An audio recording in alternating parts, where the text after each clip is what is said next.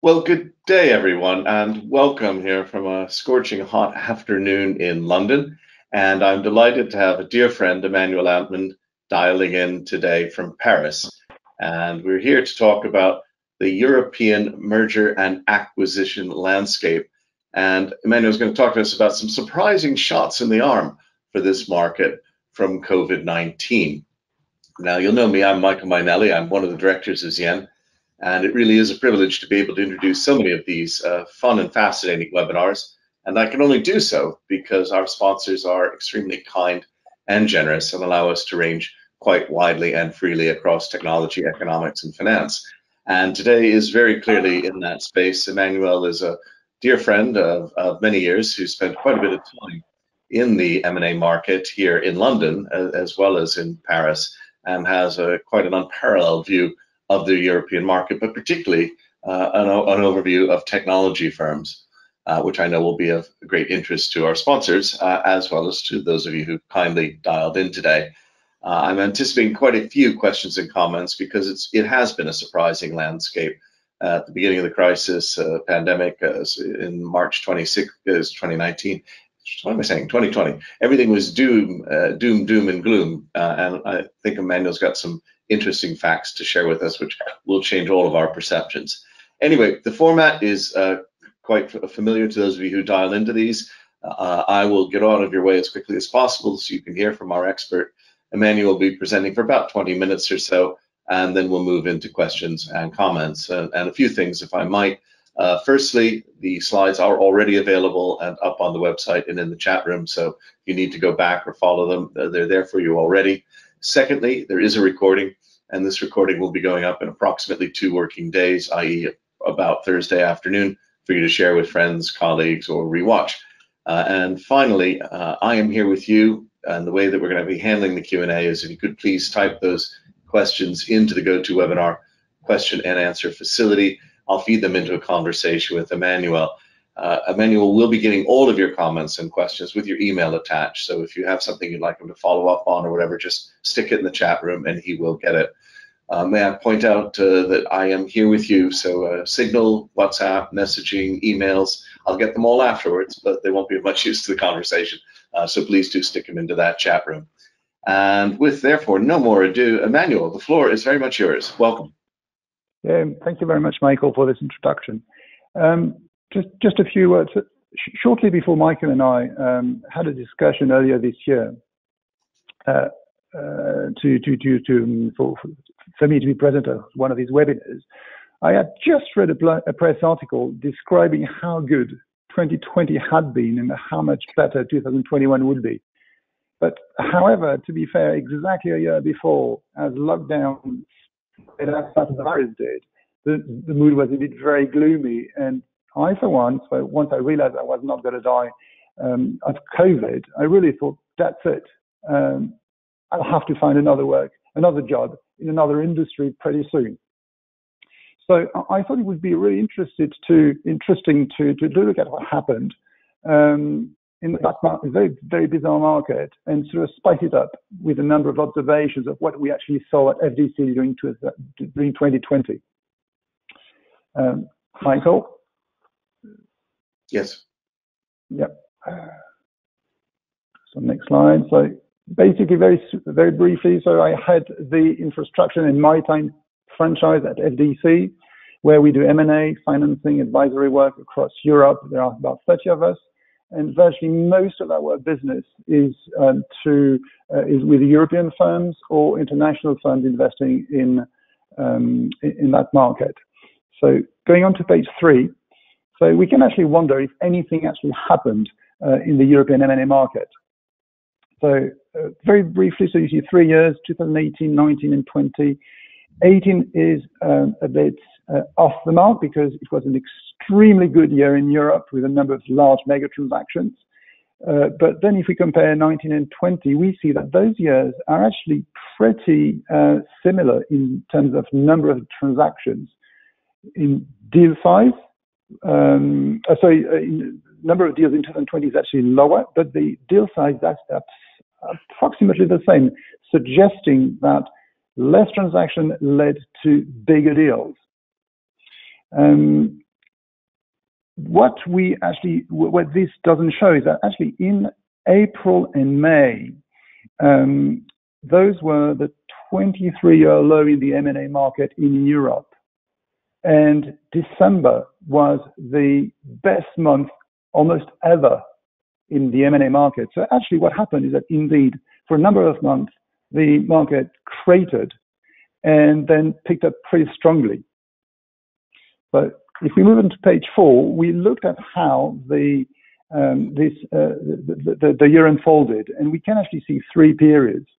So looking at what happened on a month-by-month basis, we can see that in the first month, even almost to the end of March, even as China was closing down and a number of European markets were closing down, the market actually held up pretty well. It's only during April and until August that the market actually stopped literally completely.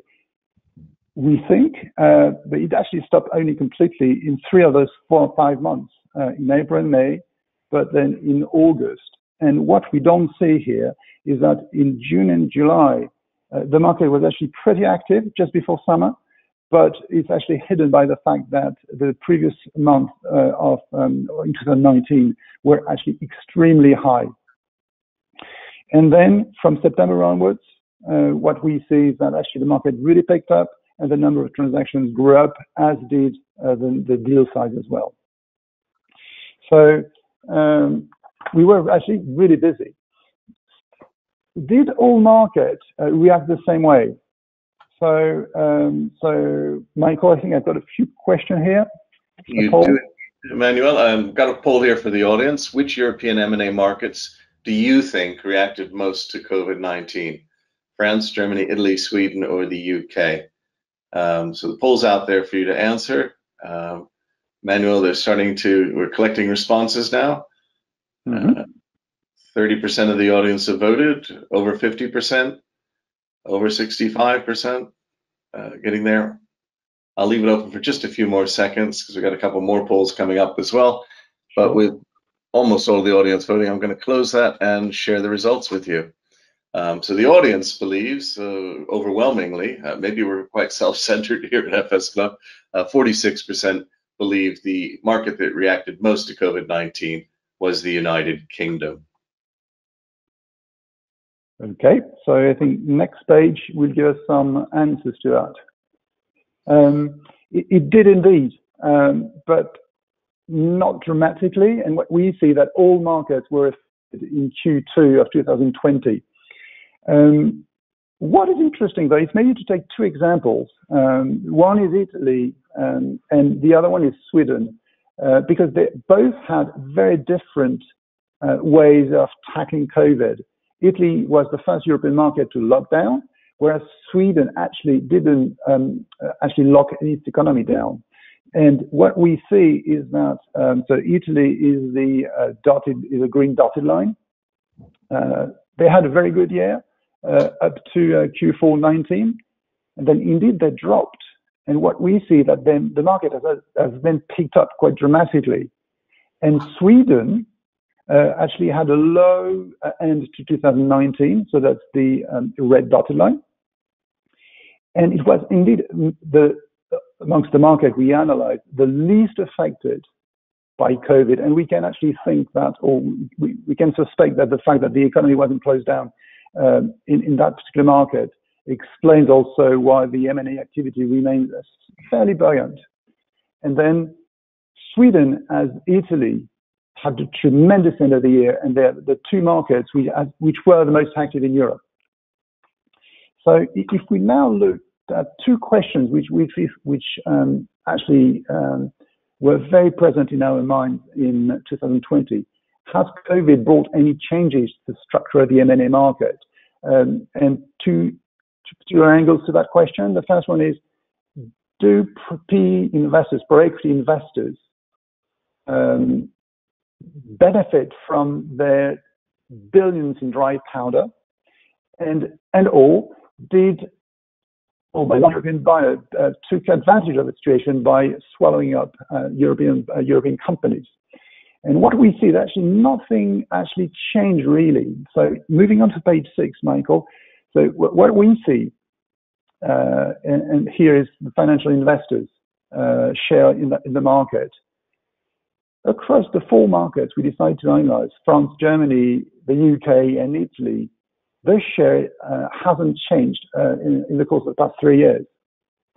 About 30% in France, about 20% in Germany, about 25% in the United Kingdom, maybe slightly rising, but like you have to look very closely. And Italy, about 30%, again, maybe slightly rising, but it's certainly not anything to do with COVID. Maybe 2 interesting points. If you look at not the curves, but the histogram behind the curves, you will see that France has been particularly dramatically affected in, it's April and May, with the market, and this is probably due to the fact that literally the French president asked the economy to close down completely, and everyone was sent home. And then August also was a pretty poor month, and but this is quite typical of France actually, where August is always a lockdown month. Germany hasn't been affected, and again, their response to the COVID has been very different. First, it was a regional response; it was not a national response, and very broad. And what we also saw is that the number of COVID cases in Germany remained pretty limited, at least in the first wave compared to France. And this also might be a reason why the M&A market was much less affected. And when we see that the UK indeed in April and May was particularly highly also infected by COVID freeze, even though the lockdown only took place much later. So it's not entirely due to government action that the market actually stopped. It's also due very much to interconnections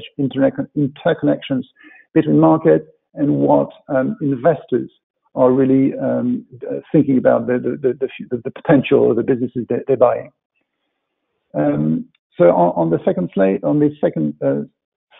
yes, do I don't know, Chinese buyers or Australian buyers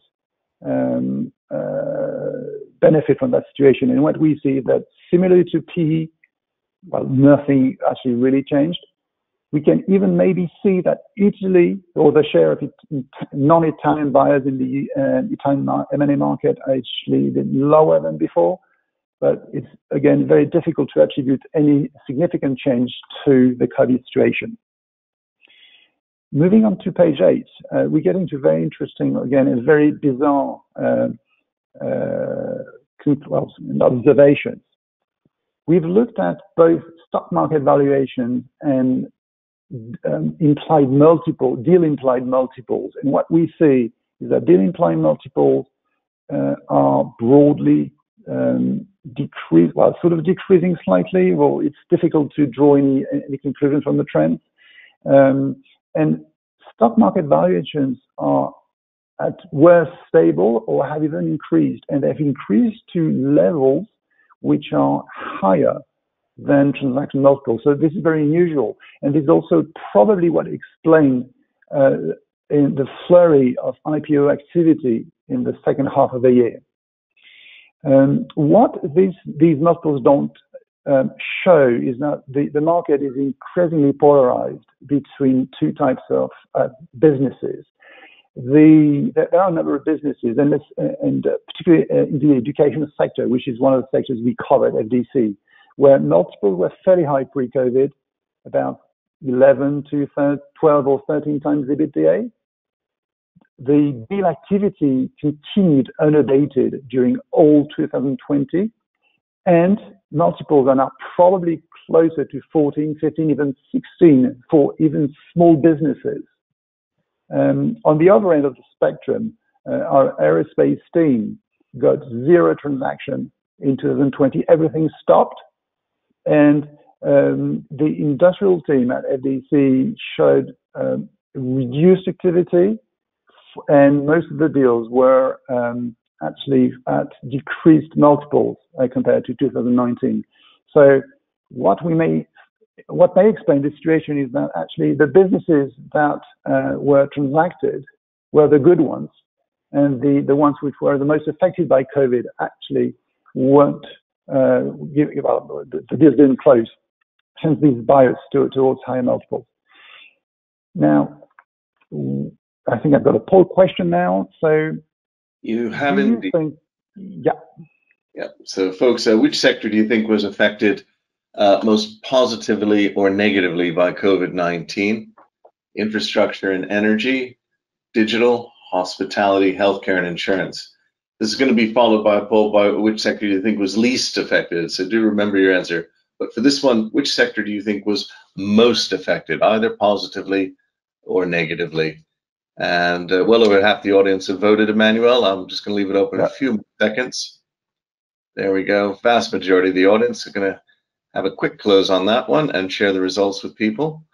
And our audience, which did get it right, Emmanuel, on the UK being most effective, say it's digital and hospitality in identical proportions. So if that's all right, I will move on to the second poll, which is which sector do you think was least affected, folks? Which sector do you think was least affected? And I'm just launching that poll now. So remember, it was digital and hospitality. And so by definition, I would expect infrastructure and energy or healthcare and insurance. And again, well over half the audience, well over 3/4 of the audience have voted. I'll leave it open just a few more seconds for those of you who are thinking. Okay, and just about to close that one. Great, and share those results. So very much infrastructure and energy. So least affected infrastructure and energy at 77%. Most affected digital and hospitality at a dead equal 40%. Have you got what you need, Emmanuel? I do, and I think that will make my observations even more interesting. Well, I've been in infrastructure space for the best part of the past 25 years now, and I've been telling my clients and investors in particular that this sector was indeed very resilient, and it proves so.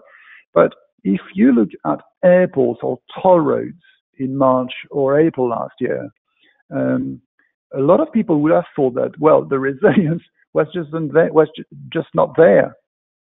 So airports were empty, and still what is interesting is that the market didn't crater, and one of the reasons I think is because the debt structures that had been put in place were themselves extremely resilient with long cure periods. And this is probably what ensured the resilience of the equity values. I don't think it was actually an actual flight to quality or to lower risk. I think that there was so much money involved that even the debt remained, and the structures were pretty robust, and that's it.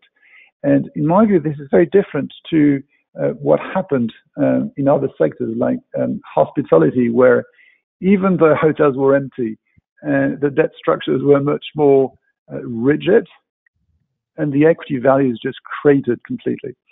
Healthcare insurance is an interesting one as well, because it's also very contrasted, and a number of our clients were actually very affected by the regulations or what the government asked. Particularly, if you looked at that in France, all planned non-essential surgeries were cancelled for months and months. So a number of private clinics and hospitals were empty, literally empty. And even though these situations were affected maybe 30 or 40% of the hospital sector, the deals were pretty much there in the same number as the year before.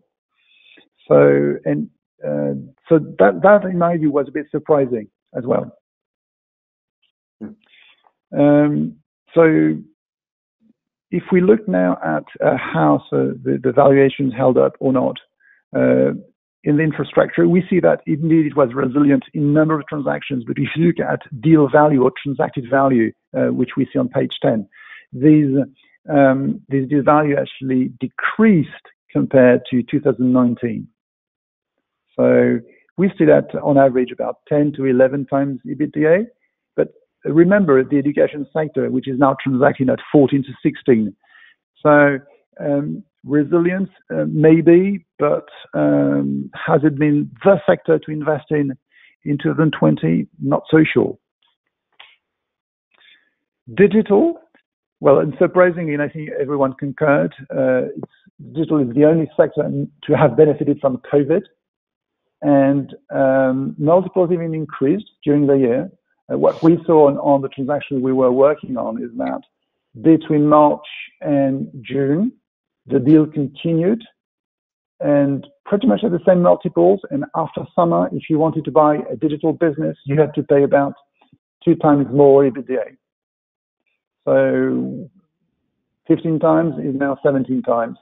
And what used to be 15 times historical numbers are now 17 times current EBITDA. So we're talking of a significant uplift in value for digital businesses.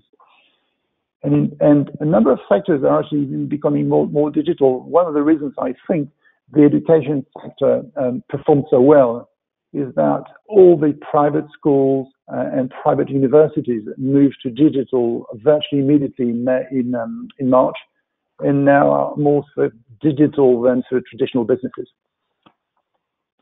But hospitality, very few transactions, no value. I don't think it's worth spending a lot of time on this. And healthcare and insurance also very much reflect this volatility of the businesses. Insurance got virtually unaffected. They even performed very well since no one actually injured themselves by taking their car, particularly in France, where you can take it from, you can go beyond 1 kilometer from your home. And on the other hand, healthcare, very contrasting, as I said, and also a number of distribution businesses that very often represent a significant proportion of the M&A transaction in that sector simply didn't happen because the logistics and supply chains were completely stopped in some cases or disorganized in others. Few key takeaways, and I think I've managed to do that in just about the right amount of time. Well, in most sectors, asset prices have remained high and are even higher now in 2021 than they were starting 2020. I think that depends both on government support schemes that have prevented liquidity crisis and have virtually always been extended.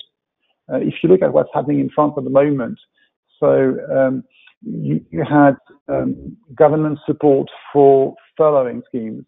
You had government support for social charges. You had quasi-interest-free loans called PGE, guaranteed by the states. These PGEs, which represent, I think, about 100 billion in the economy at the moment, are all being rolled over. And what happens? It's still debt. At some point, you still need some equity as well. So the government is currently introducing a scheme to strengthen, the government support scheme to strengthen the equity base of small businesses.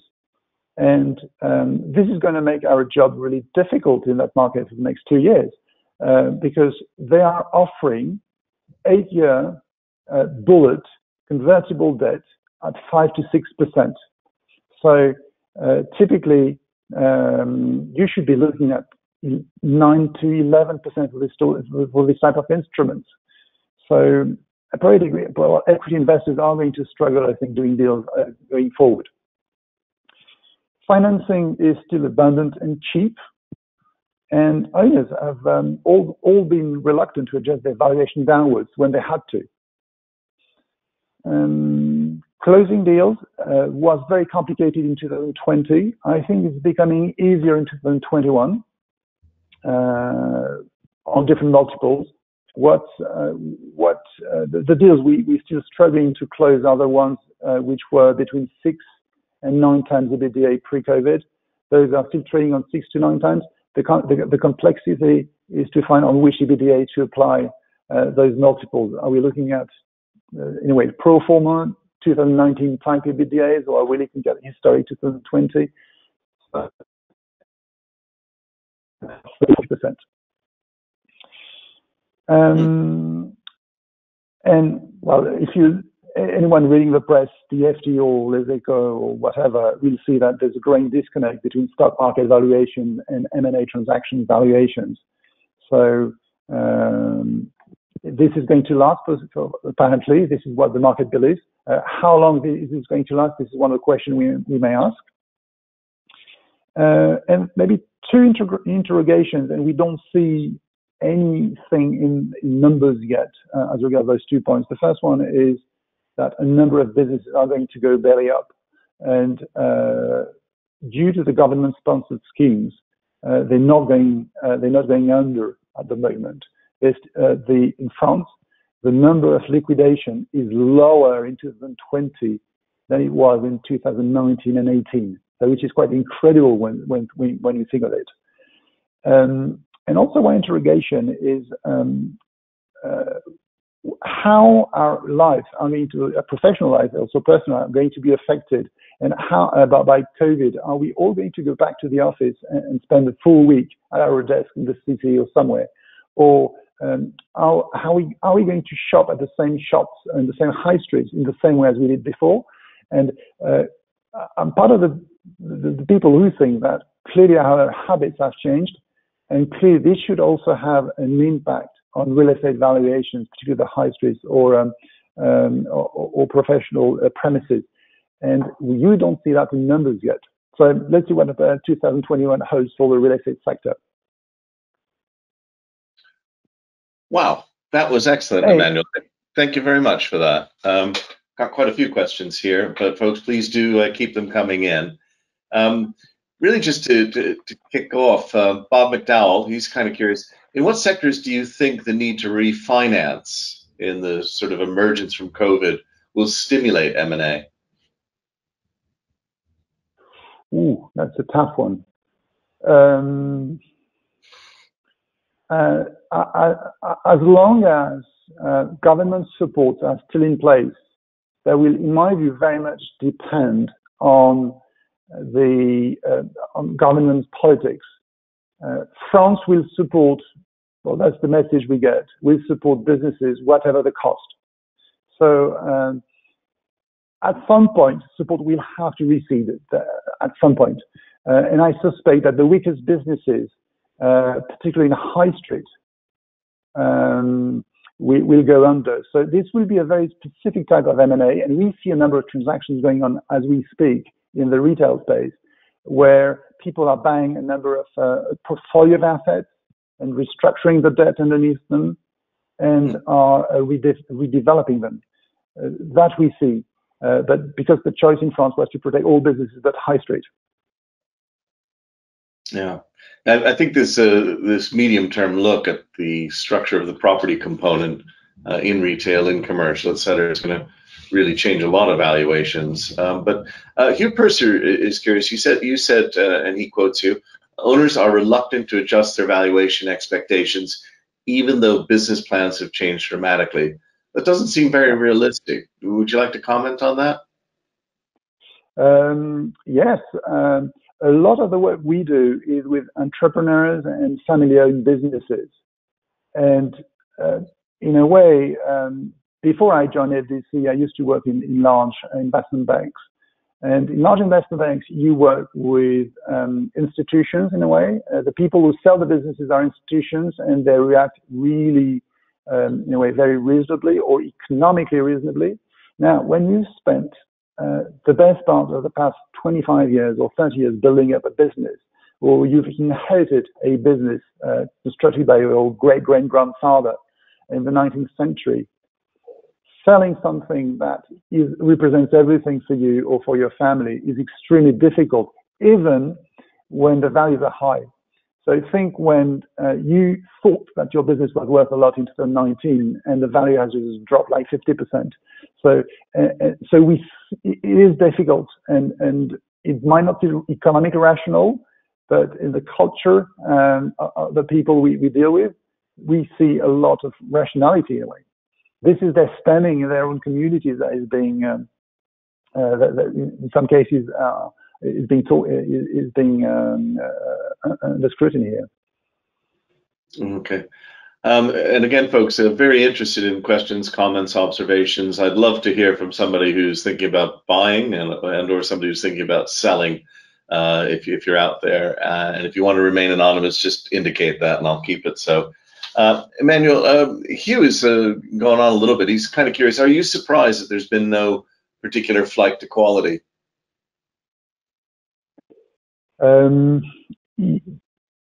Yes, to be fair, I can't say no. Yes, I am. What I certainly didn't see in early 2020, and what I now perceive, is that maybe the definition of quality has changed. Quality used to be something big and stable and robust, and it's been there for like 3, 4, 5, 6 decades, and it's going to be there for another 5 decades. Now, quality may be more defined as growth business, and any business that has shown or demonstrated growth in 2020 is now probably the new definition of quality. And in that sense, this happened. It's probably why infrastructure that inherently doesn't show a lot of growth wasn't seen as in a way, a safe haven. And but anything that grew is definitely now maybe what can be construed as being the quality business. I think a number of us are interested in where digital is headed, not least the way FS Club members tend to be quite intensely digital. I'll start with a question from from Mark Heath. Mark is interested in your views on the M&A potential when thinking of improved valuations of intangible digital assets, so data, intellectual property, software processes. Is this disconnect being released when digital assets are valued higher than the goodwill on the balance sheet? So what we use accounting methods to value businesses extremely rarely, and the amount of goodwill you may have on your balance sheet, especially with regards to IP you may have acquired or anything, actually it's just a minute proportion of our analysis, and most of our analysis rests on discounted cash flows. So but both vendors and acquirers of those businesses believe that the IP will indeed create revenues and EBITDA, then the value will be high, and you will reach high multiples. We may see, and we've seen that once a few years back, a business with a lot of IP acquired through M&A in the past, but that business was unable to develop proper EBITDA out of this IP, and therefore the business wasn't valued that high. So no, we don't look at goodwill, we look at future cash flows.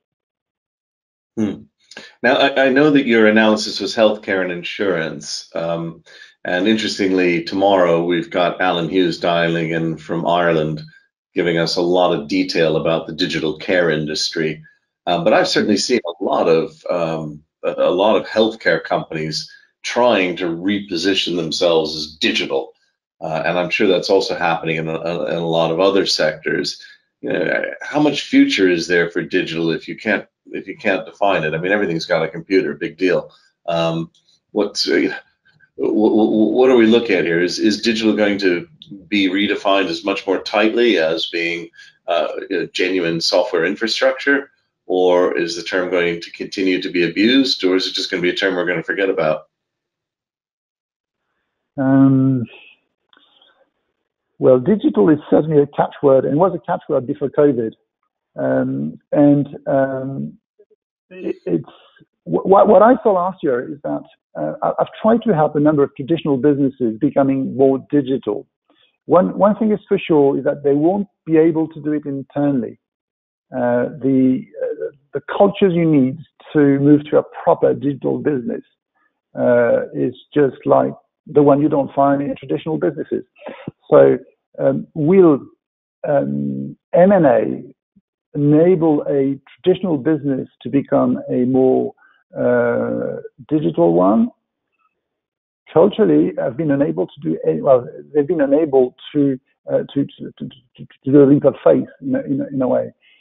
When you're trading at 10 times EBITDA, how do you justify your board that you have to pay 17 or 18 times? And again, this cultural bias or this mentality, traditional mentality, has been very much an impingement to moving to digital. So traditional businesses will have a mix of, call it digital, I don't know how you call it. Everyone does have a computer, and sometimes they will even use them. But digital, in my view, will remain the new businesses that have a proper ERP system. And you can't imagine how old and cumbersome are some of the ERP systems we've seen, even with large customers of ours. Just a new ERP system is something that takes millions, well, depending on how large you are, millions to develop or millions to implement. But it takes 100% of your people to use it. And what we've seen is that not everyone will move into the digital world. So we still see a difference between the digital businesses that will be valued as digital businesses and the one that will pretend to be digital and will still be which will still be valued as traditional businesses. Well, I'm going to remember that phrase. Everybody's going to have a computer, and sometimes they'll use them. That's a good comment about many of the companies I know. Now, one of the things that was also intriguing was your very first question to us, and then the slide where, okay, we got the answer technically right, but across Europe, everybody was pretty much in lockstep in terms of value and volume. And yet we've had Brexit. Are you seeing any signs of a divergence in the UK market from where it was a year or 2 years ago? Or do you expect this to break, or do you expect it to continue to be largely a European market? Wow, that's a difficult one. What we certainly feared in the M&A market is that the UK will move away, and that we will lose all our UK clients and UK opportunities. That said, this hasn't happened. So why would it happen now? I don't know. What is for sure is that COVID is not going to change anything to that situation. Okay, yeah, good, interesting. Bob McDowell is curious as well. He's here. There's a tremendous amount of talk about ESG, environmental social governance. Do you think this ESG agenda is affecting M&A, and if so, is it encouraging it or inhibiting it?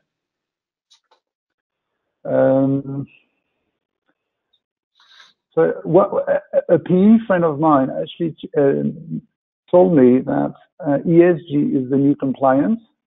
Mm-hmm. And I think in a way this is there's a lot of box ticking in the PE industry, to be fair. So this, in my view, this is not going to change much, but a number of sectors will find it increasingly difficult to find investors and even lenders. If you look at the oil and gas industry, where a number of sectors are already struggling to get financing, this is one. Others might be like steel making as well. So I don't think that ESG criteria per se are going to be the difficulty there or the constraint there. However, the general changes or societal changes is going to be important. Now, obviously, everybody wants the hot tips. So, looking forward, where do you see the hot sectors for 2021 second half and first half of 2022? Well, you're going to hate me. I don't have any crystal ball here, but I suspect that digital is probably where you want to be. It is not because it just has SaaS or digital words attached to that sector. It's also because returns in the PE industry for traditional businesses have dropped considerably. So if you KKR or Advent International or CVC or Simon or whomever, and you want to deliver 25% to your shareholders, just almost there's no way to do it with traditional businesses. And this is why they are all creating what they call capital or growth capital or development capital units that will invest in digital businesses, that will show these 50% per annum growth that everyone is seeking. And therefore, this, in my view, this is going to drive the market even higher, the digital market even higher. Hmm. And when I look at this and going forward, I'm a little surprised, and maybe you'll correct me, but the real change to me has been the change in the property sector. Here in London, we've been seeing void rates increase in the city at about 0.5% a month. It was about, I think, 6.5%, 7% at the beginning of the pandemic, and it's now running around 13.5%, 14%. Broadly, as leases come up, they're being canceled in a reasonably high percentage. I assume that's going on, really across Europe, and that should be flowing through, by and large, to the bottom line of the folks in digital hospitality and healthcare, but also, of course, negatively affecting large commercial property owners. Is this going to be a transient adjustment, or do you think it's potentially a permanent adjustment? Well, I think there's this particular market is very much at the crossroads of many societal trends. If you look at the high street market, it's going to behave very differently, in my view, than the residential market. And it's going to react again very differently to the professional market or commercial centers. The commercial market, it turns out that we actually moving offices in 6 months' time. The rent is exactly the same as before, even a bit higher. But in France, you're going to get the catch.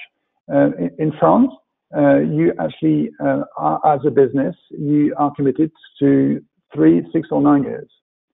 And okay, the lease rate is exactly the same, and we're going to get 18 months free rent. So, so there's a disconnect between what you see reported in indices and what the market is actually witnesses at the moment. And since there are very few real estate transactions, this hasn't translated yet through the bottom line to the bottom line of the real estate businesses. And there are also a number of things that are happening that may actually compensate partly this situation. A lot of people are working on co-working, co-living concepts, whereby you may have at the same place where you had, let's say, 1 apartment, you'll have 3 studios that are going to be shared. Everyone will be paying a bit more than if they were renting a studio, or a bit less if they were renting a studio, but overall, as an owner, you will get more rent. And we see a lot of concept being developed where the uses are increasingly mixed. And basically, the idea is to make the usage more intensive than before. So maybe we get to a situation individual clients will pay less for the rent, but the owner, by a more intensive use of the real estate space, will actually get more revenues from that. So let's see where the jury's out, let's say. We'll see in a few years. It's not going to happen overnight. Yeah, it's interesting. I was picking up a report yesterday here on the London market, and it said that traditionally the very top class of office quality space would be seen by about 35% of potential buyers. And actually the bookings to view those are up about 50%. So people are looking, and they're prepared to pay, and they're even prepared to pay, for the top quality bit. and yet the leases are being rolled off as well. So a real change there in what commercial users expect. Well, we could go on for hours, I know, Emmanuel, and I think what's been great today is your sound quality has been super, although the video's kind of faded in and out a few times. So Okay. we've picked up everything, and the slides were excellent, and your research was super. And if you don't mind, as ever, I'm going to have to call it quits as people are thanking, but I'll just, if I may, make 3 quick rounds of thanks. Firstly, as ever, to our sponsors. The challenges of M&A, the dog-eat-dog world that leads to Schumpeterian, creative destruction is out there, and one that it's really fascinating to take a look at in such a volatile year, and yet maybe not such a volatile year.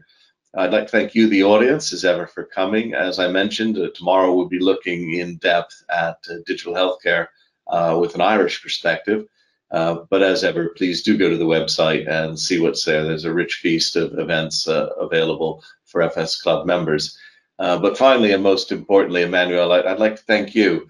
You've done a tremendous amount of work to really give us some solid depth in these areas, and I found it absolutely thrilling. And I look forward to you and FDC raging and rampaging across the European M&A landscape and telling us what you find, because it helps, I think, to inform a lot of decisions out here. So thank you very much. Unfortunately, I can't give you a digital solution to online applause that works at all, but I do have a non-digital analog solution, which is my Korean karmic clapper. And I'm afraid that will have to do as applause. But we'd love to have you back with your views as the market evolves, perhaps next year. So thank you very, very much for coming. Thank you very much, Michael, for hosting.